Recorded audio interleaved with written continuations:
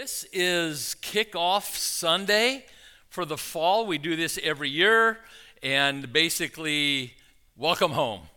Welcome back to the family. This is like a family reunion, kicking off for the fall.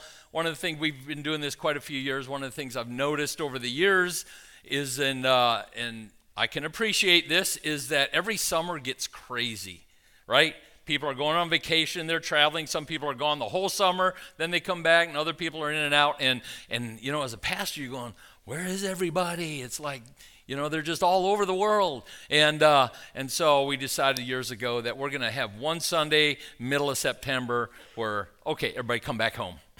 It's time to come back home, and let's move forward together as a church, because God has some good things for us to do, be involved in this fall and in this season of ministry.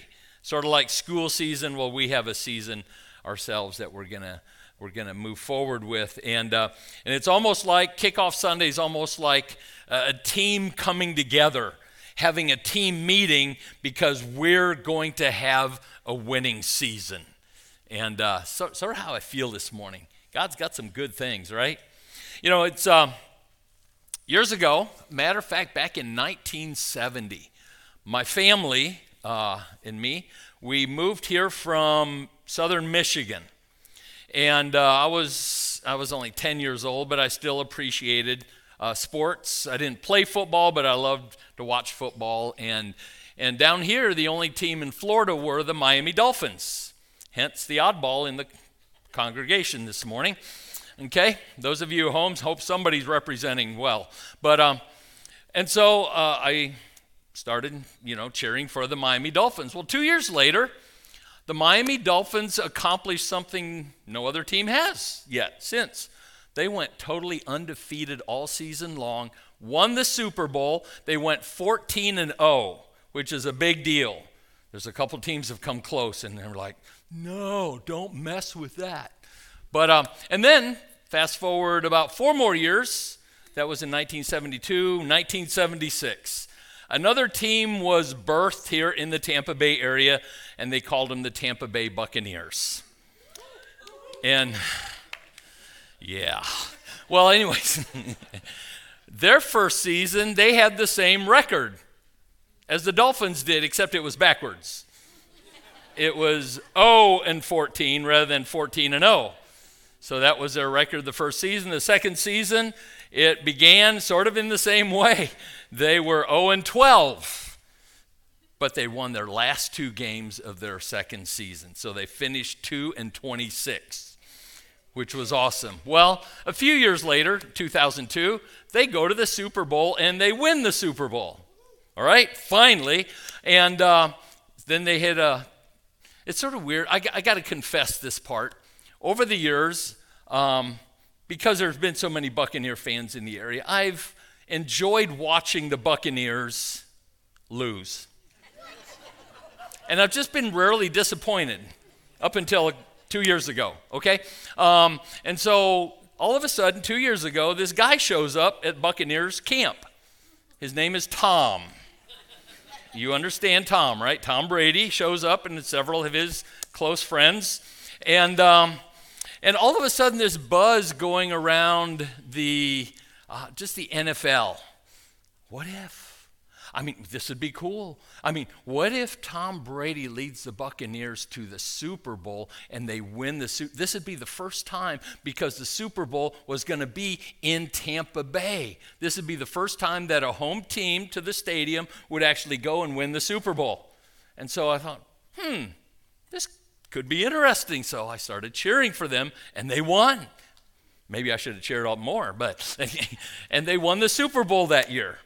And so I'm just thinking through all these things. The Dolphins win big, the Buccaneers win, and Ohio State once in a while they do pretty good. Sorry, Rick, and most of you. And sweet. Anyways, I think, well, what does it take to be a winning team, to be a championship team? Well, having really good players does help, but it's not the only thing, right? As a team, whatever sport you are, you have to have a vision for the team. Whether the vision comes from the coach, the owner, the managers, wherever it is, somebody has to have a vision and say, team, this is what we're all about. This is what we want to accomplish.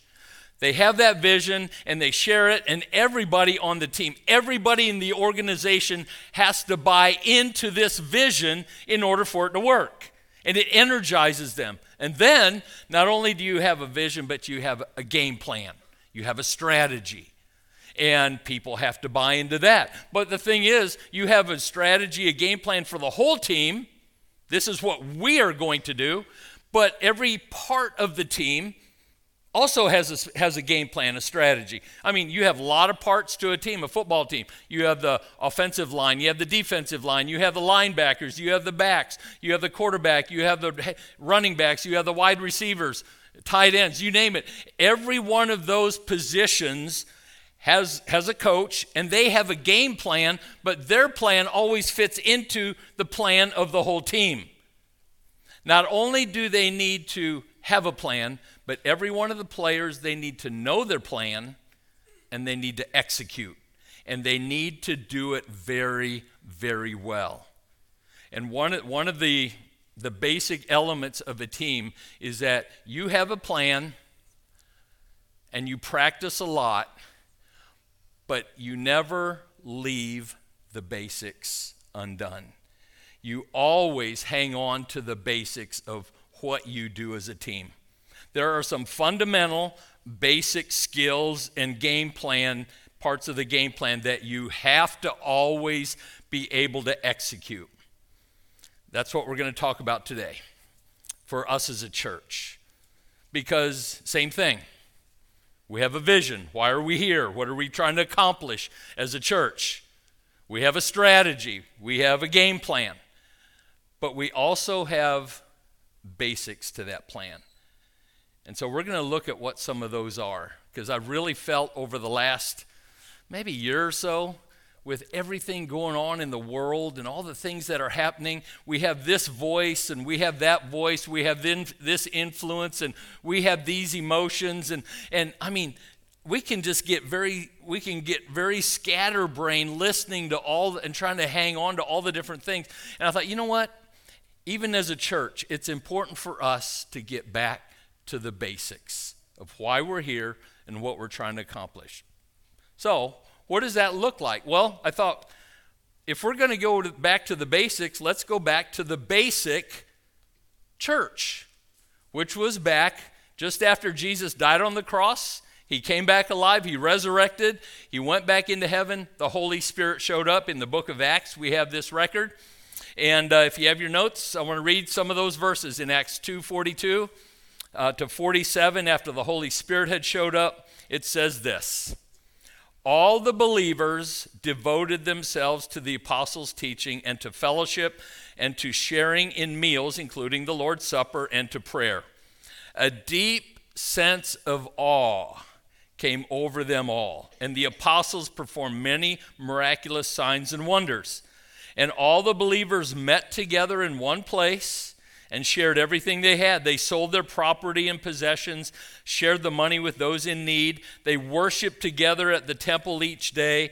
They met in homes for the Lord's Supper, and they shared their meals with great joy and generosity, all the while praising God and enjoying the goodwill of all the people. And here's this next sentence is my heart and my desire for Abundant Life Church, for any church but ours. And each day the Lord added to their fellowship those who were what? Being saved. That's why we're here, folks. We want to see that in our time and in our day, that daily people are coming to Jesus Christ, getting saved and getting involved in the church family.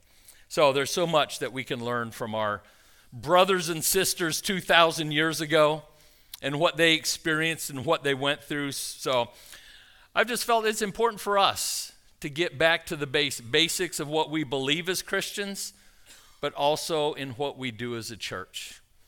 But before we dive in, just want to remind us, the main reason we're here, folks, is to see people's lives changed for Jesus Christ. So let's watch this story.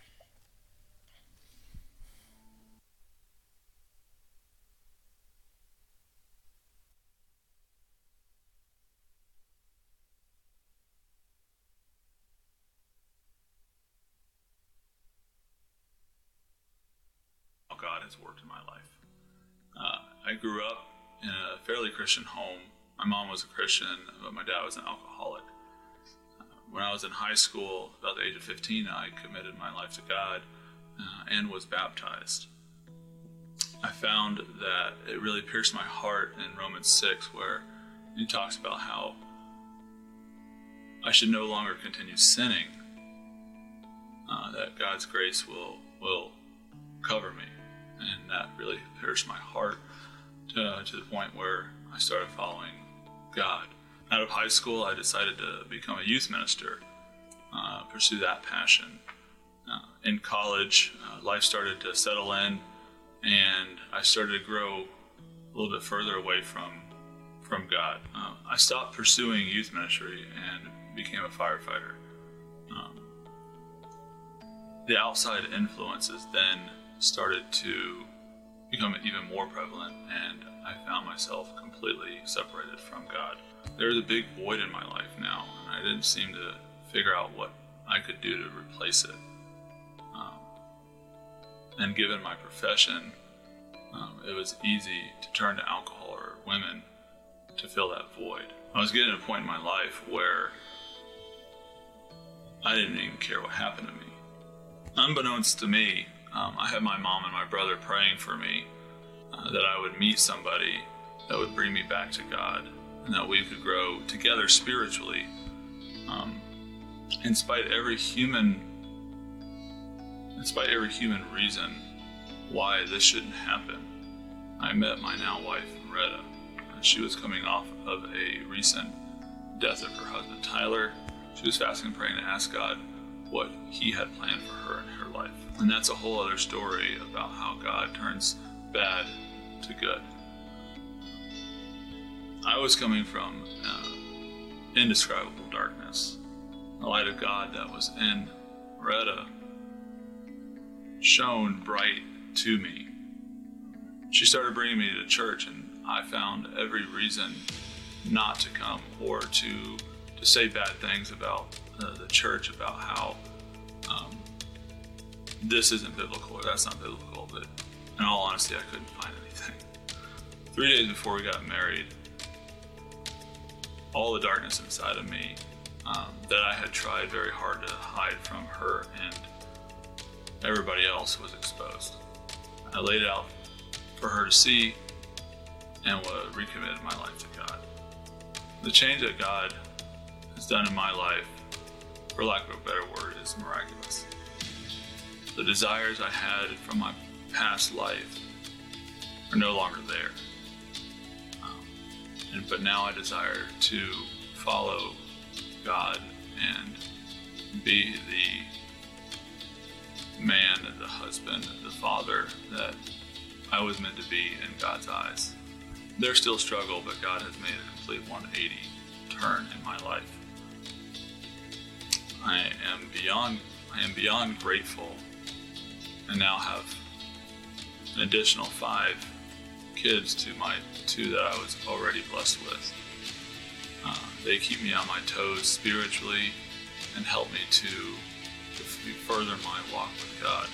I'm grateful for Vern for allowing God to speak through him straight into my heart. I'm grateful for this church family here at Abundant Life, for the joy that they bring, the passion they have for Christ, and the loving spirit that they have welcomed me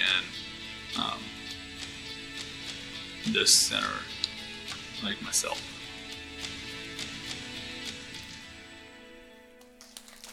Amen. That's Kenny's story. You have a story, and there's over 300,000 people in our community that need a story like that. That's why we're here, folks. That's why God has put us here in this place at this time, to see more people have a story of how Jesus changed their life. So how do we do that? How can we as a church position ourselves? What kind of plan, strategy, game plan can we have so that God can use us just to make an impact in maybe just a few people's lives, but how about a bunch of people's lives, so that the Lord would add to our numbers daily those who are being saved? Wouldn't that be cool? That'd be awesome. So let's jump in. I have 5 things. This is very basic. This is part of what I believe our game plan. There's 5 simple words we're going to use this morning, and that I believe are important for us to do as a church in order for us to position ourselves to be everything God wants us to be, especially in this next season. First one is this, is that we need to gather together. The first word is gather. That means that we meet together, we fellowship together, we worship together, we just get together.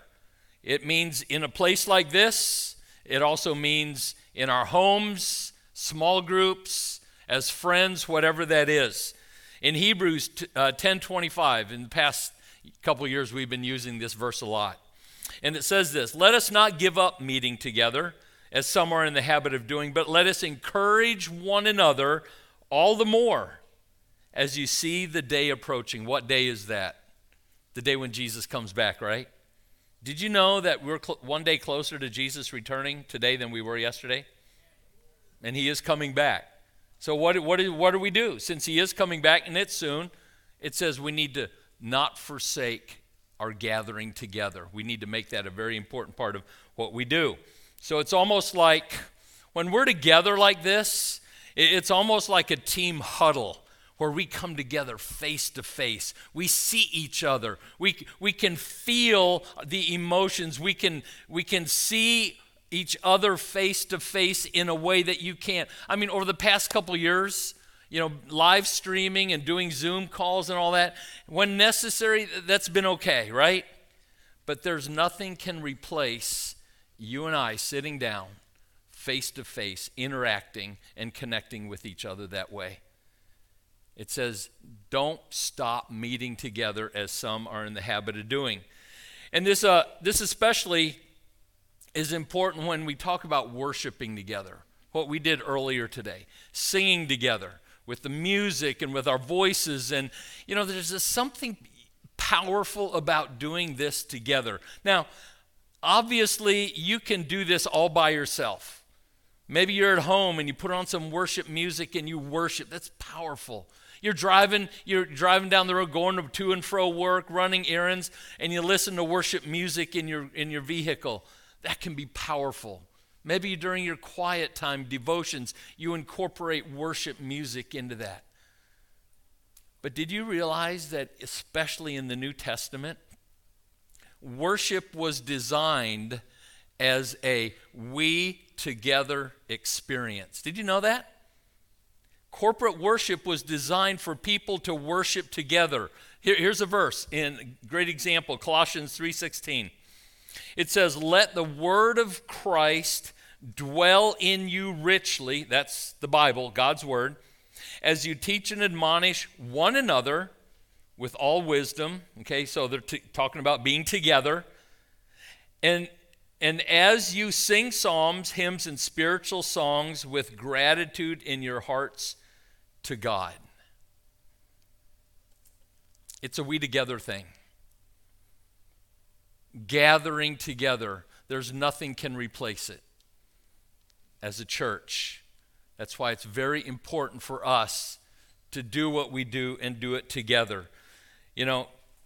When you really look at the New Testament and the word church, there's several times that the word church you find it, and the Greek word, the original word for church, is the word ekklesia, which literally means the gathering of God's people. That's the literal meaning, interpretation of the word ekklesia, the gathering together. So what we're doing here today, we are being the church, but this isn't the end of it. Do you know that the real activity of the church, think about this, the real activity of what the church does starts when you drive off of this campus? Did you know that? This is like a huddle. This is like we're coming together. We're getting the game plan. We're getting motivated. We're experiencing God together. But this isn't the end of it. This is just the beginning. This week for every one of us starts right here in this moment.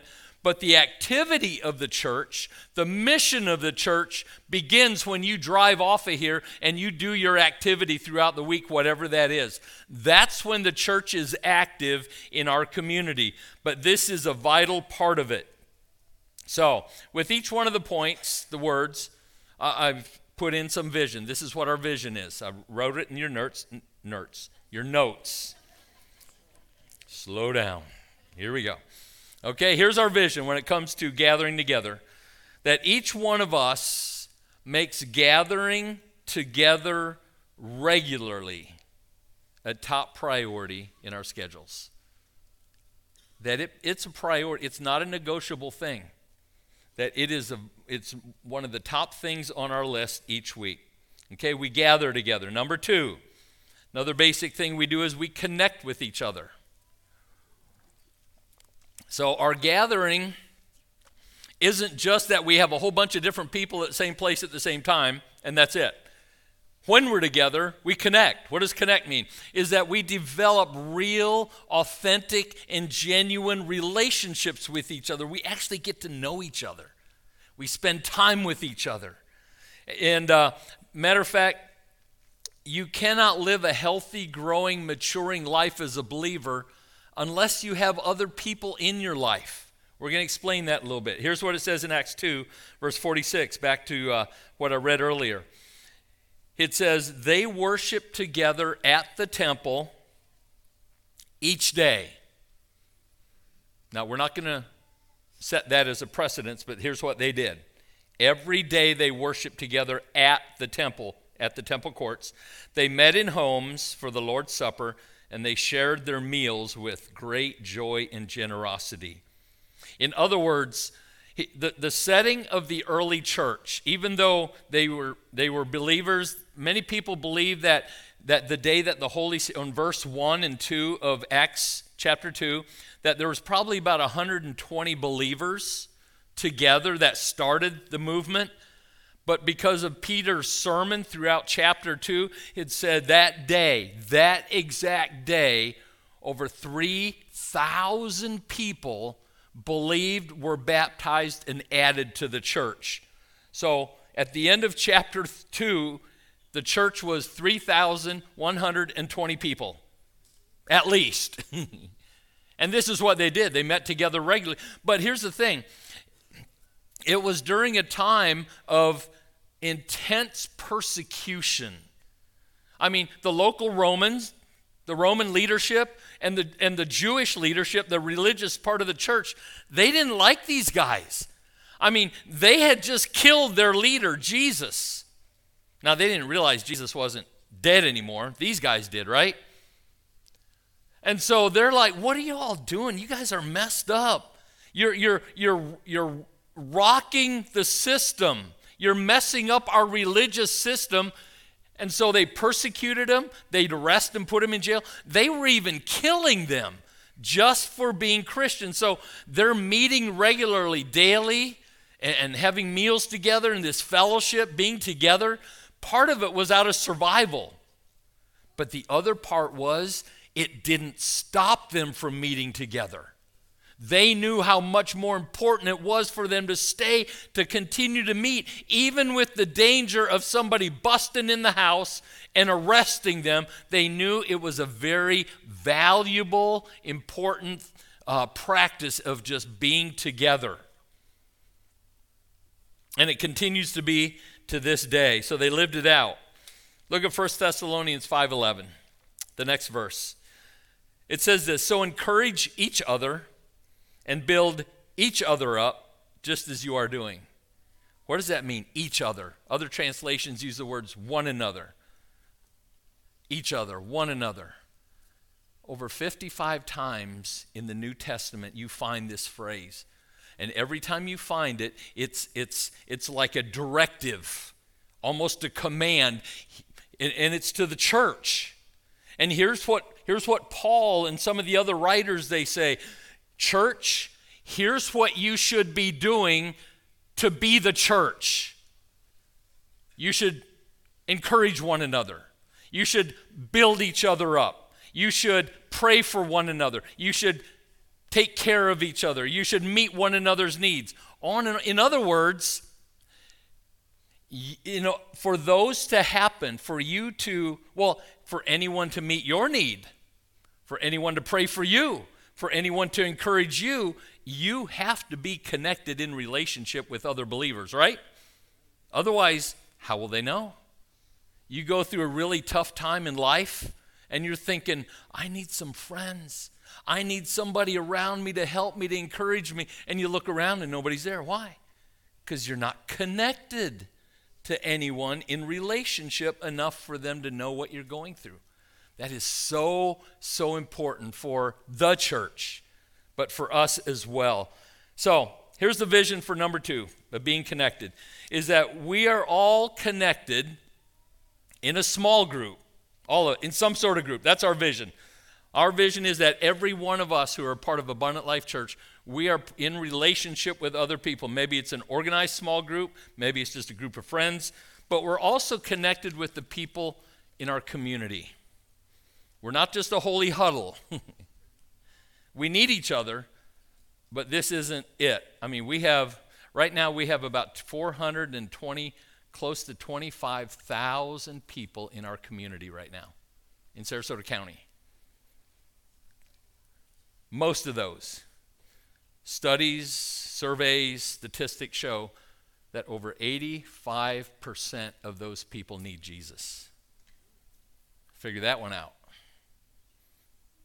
That's over 350,000 people around us that need Jesus. And that's why we're here. We're going to talk about that in the last one. All right, number 3 then. All right, we're to gather, we're to connect, and then we grow in our faith is one of our basics. We have to grow in our faith. To grow means to increase.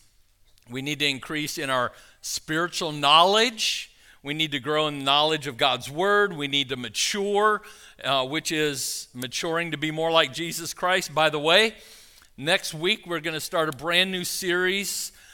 Just simply, it's going to be like Jesus. What does it mean to be like Jesus? What if we're all like Jesus? Wouldn't that be cool? So we're going to dive into that. I'm really excited about that.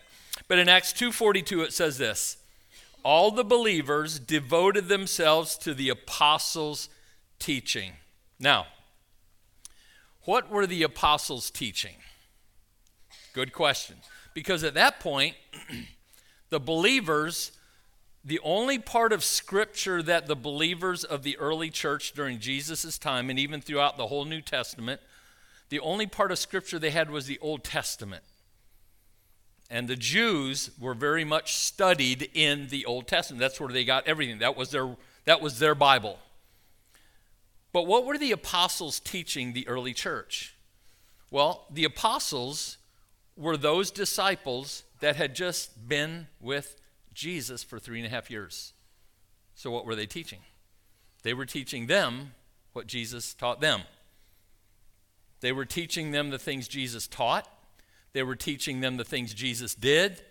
And so they were just basically doing what Jesus did to them. That was their teaching. Now it's interesting because they didn't have it in writing yet. It was all verbal, all throughout the New Testament. It was all verbal until Paul and then Peter, and then John and James started writing letters to some of the churches because they did not have the written word at that point. It was all word of mouth. So as we look today, when you open the New Testament, almost a half of the New Testament are Paul's writings to the church. Because they didn't have anything written, they were easily swayed from the truth.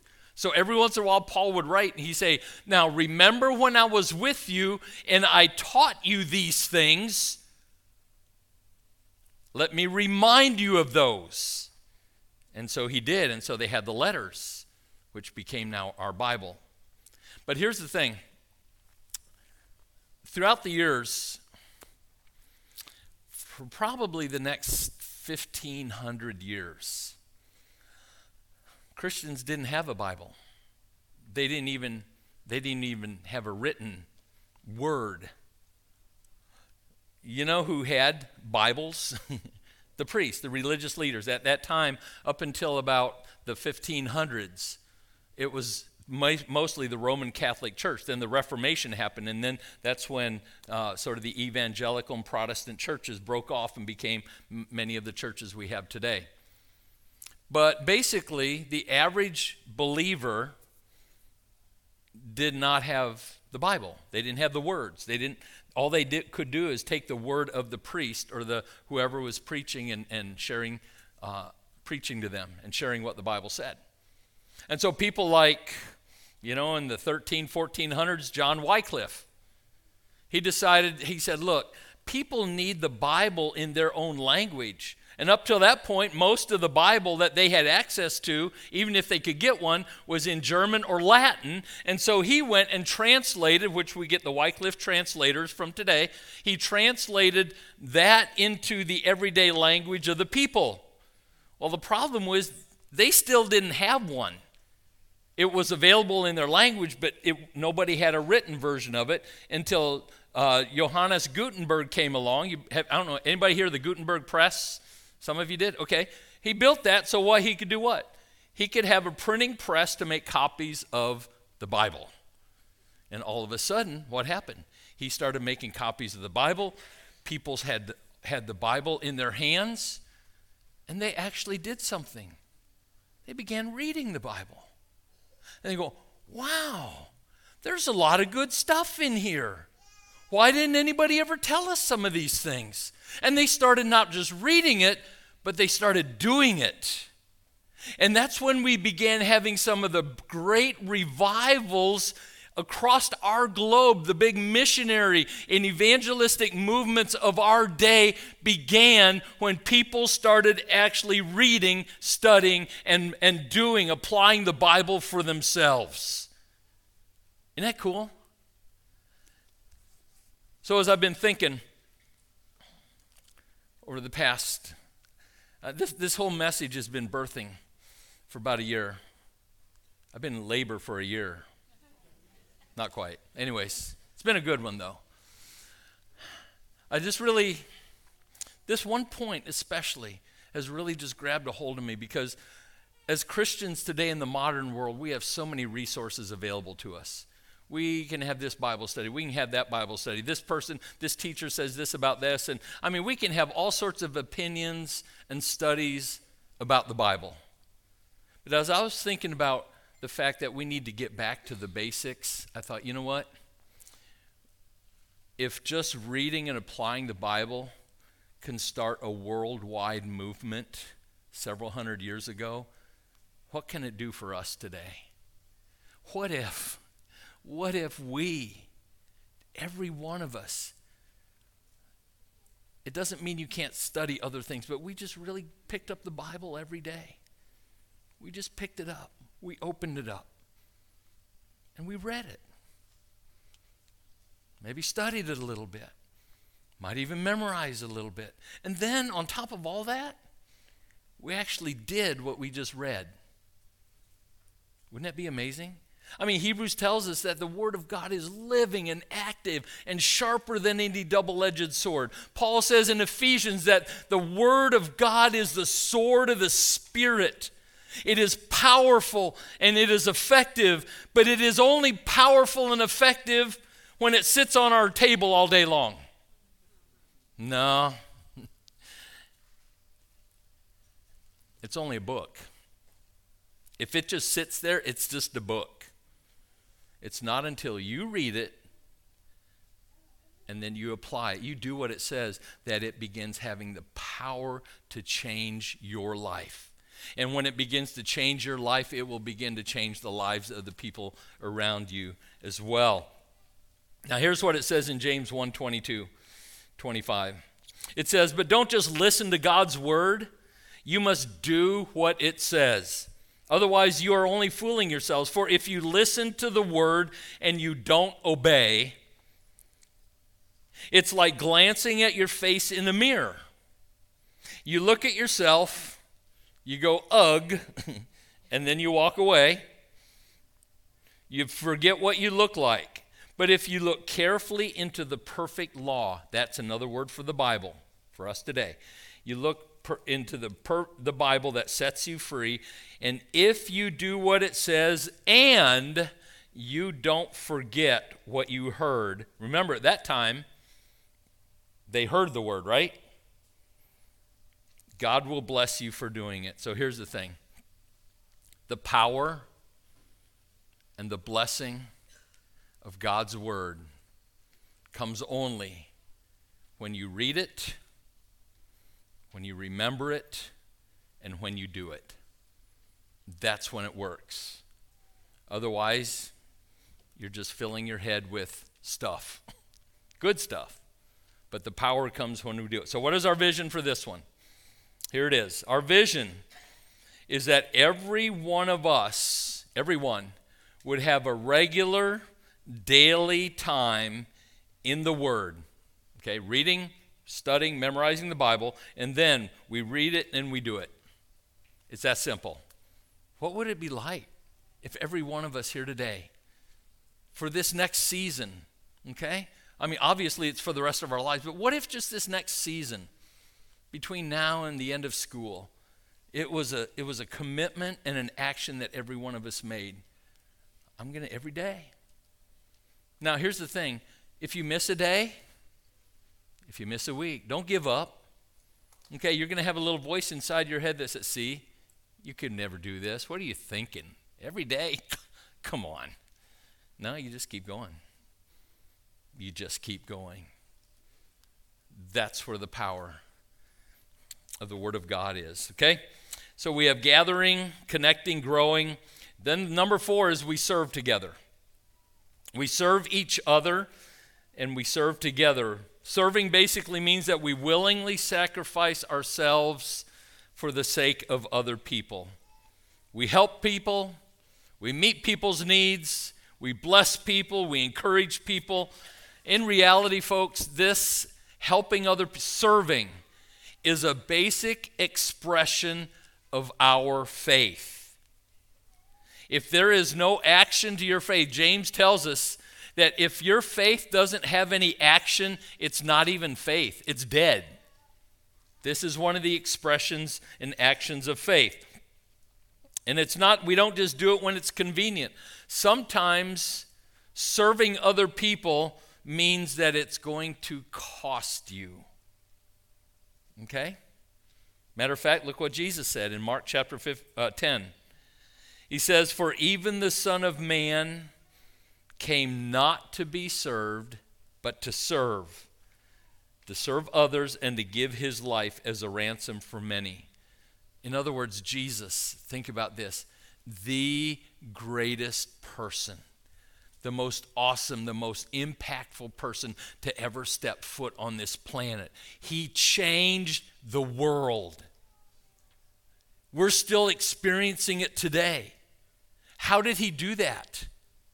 By serving and sacrificing. He gave up his life. If he wouldn't have given up his life, we wouldn't even be talking about Jesus today. We wouldn't even be here, right? The fact that he gave up his life and he rose again, that's why we're here today. That's why serving and sacrificing go together. And that is part of what he calls us to do. So what is our vision? Well, you already heard part of it as Jarrett was giving the announcements this morning. Our vision is that we enter a season of being a blessing to our community. And our vision is that it's not just a season. What if we just did this all the time? What if it's just what we do? What we do as a church, what you do as a person. You just look for every opportunity possible to bless other people. Just to help them, encourage them, meet their needs. And then, before I give you the answer to number 5, Even if we did numbers 1, 2, 3, and 4, we gather, we connect, we grow, and we serve. Even if we did every one of those perfectly, I mean, we were awesome. We were just awesome at those. Without number 5, we'd just be a really awesome social club that had a lot of fun together, but we wouldn't ever get anywhere. Number 5, write this in your notes, is that we share our faith. We have to share it. We have to share our faith. We have to share the good news. This is where we fearlessly and seriously tell people about Jesus Christ. That's what separates every other awesome organization in the world. Whatever they do, there's many, many really good organizations in this world that do a lot of really, really good things for other people. But what separates those from the Church of Jesus Christ is that our goal, our heart, is to see people get saved, the salvation of their souls, so they go to heaven. That's what the church does. If we don't do that, we're not the church. We're just really awesome at a bunch of other things. But that's not our end goal. Acts 1:8 says this. It says, but you will receive power. These are Jesus' words. You will receive power when the Holy Spirit comes upon you, and you will be my witnesses, telling people about me everywhere in Jerusalem, throughout Judea, Samaria, and to the ends of the earth, all over the globe. In other words, when you experience salvation and the Holy Spirit, and you allow the Holy Spirit to just grab a hold of your life, to fill you up, and to control you, and to use you, you will begin fearlessly becoming a witness for Jesus Christ, simply telling other people your story. Just as we heard the story a few minutes ago. Jesus has given you a story. If the story's not finished yet, maybe you're somewhere in the middle of this story, still on the verge of a major decision. You still have a story. And God's still writing that story. It's worth sharing, because there's people around you that are literally dying to hear your story. Did you know that? Your story may be the end product of someone else's beginning story. And until you tell it to someone, they don't know.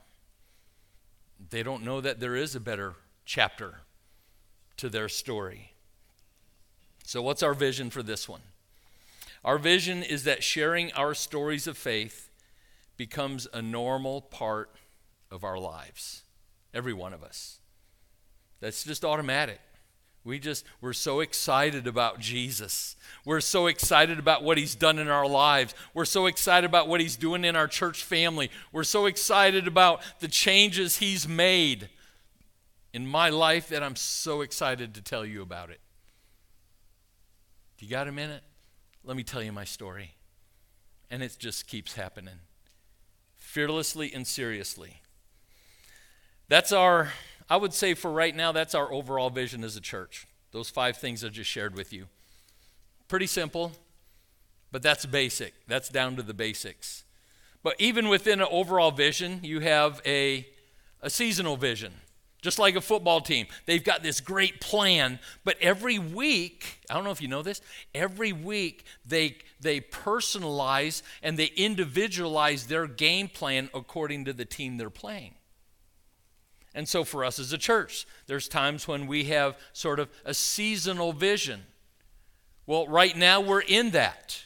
And we're going to continue what we started last year, the end of last year, but also this spring with our capital campaign, is that we're still making room. Our vision for this next year is that we are still making room. And it involves all of us doing this together. What does that mean? Well, it means that I need to make room for God in my life. Let me ask you this. What if all of a sudden God begins doing something very unique, very different in your life than what he's ever done before? Is there room for God to do that in your life? Or do you say, no, God, no. We can't go there. We've never done that before. It also means making room for more people. Can you imagine more people in your life? Can you imagine? I'm not saying you have to increase your family. I'm just saying more people. How about here's a church? What would it be like if we had more services, jam-packed? And just, would we be open to that? Is there room in your life for more people?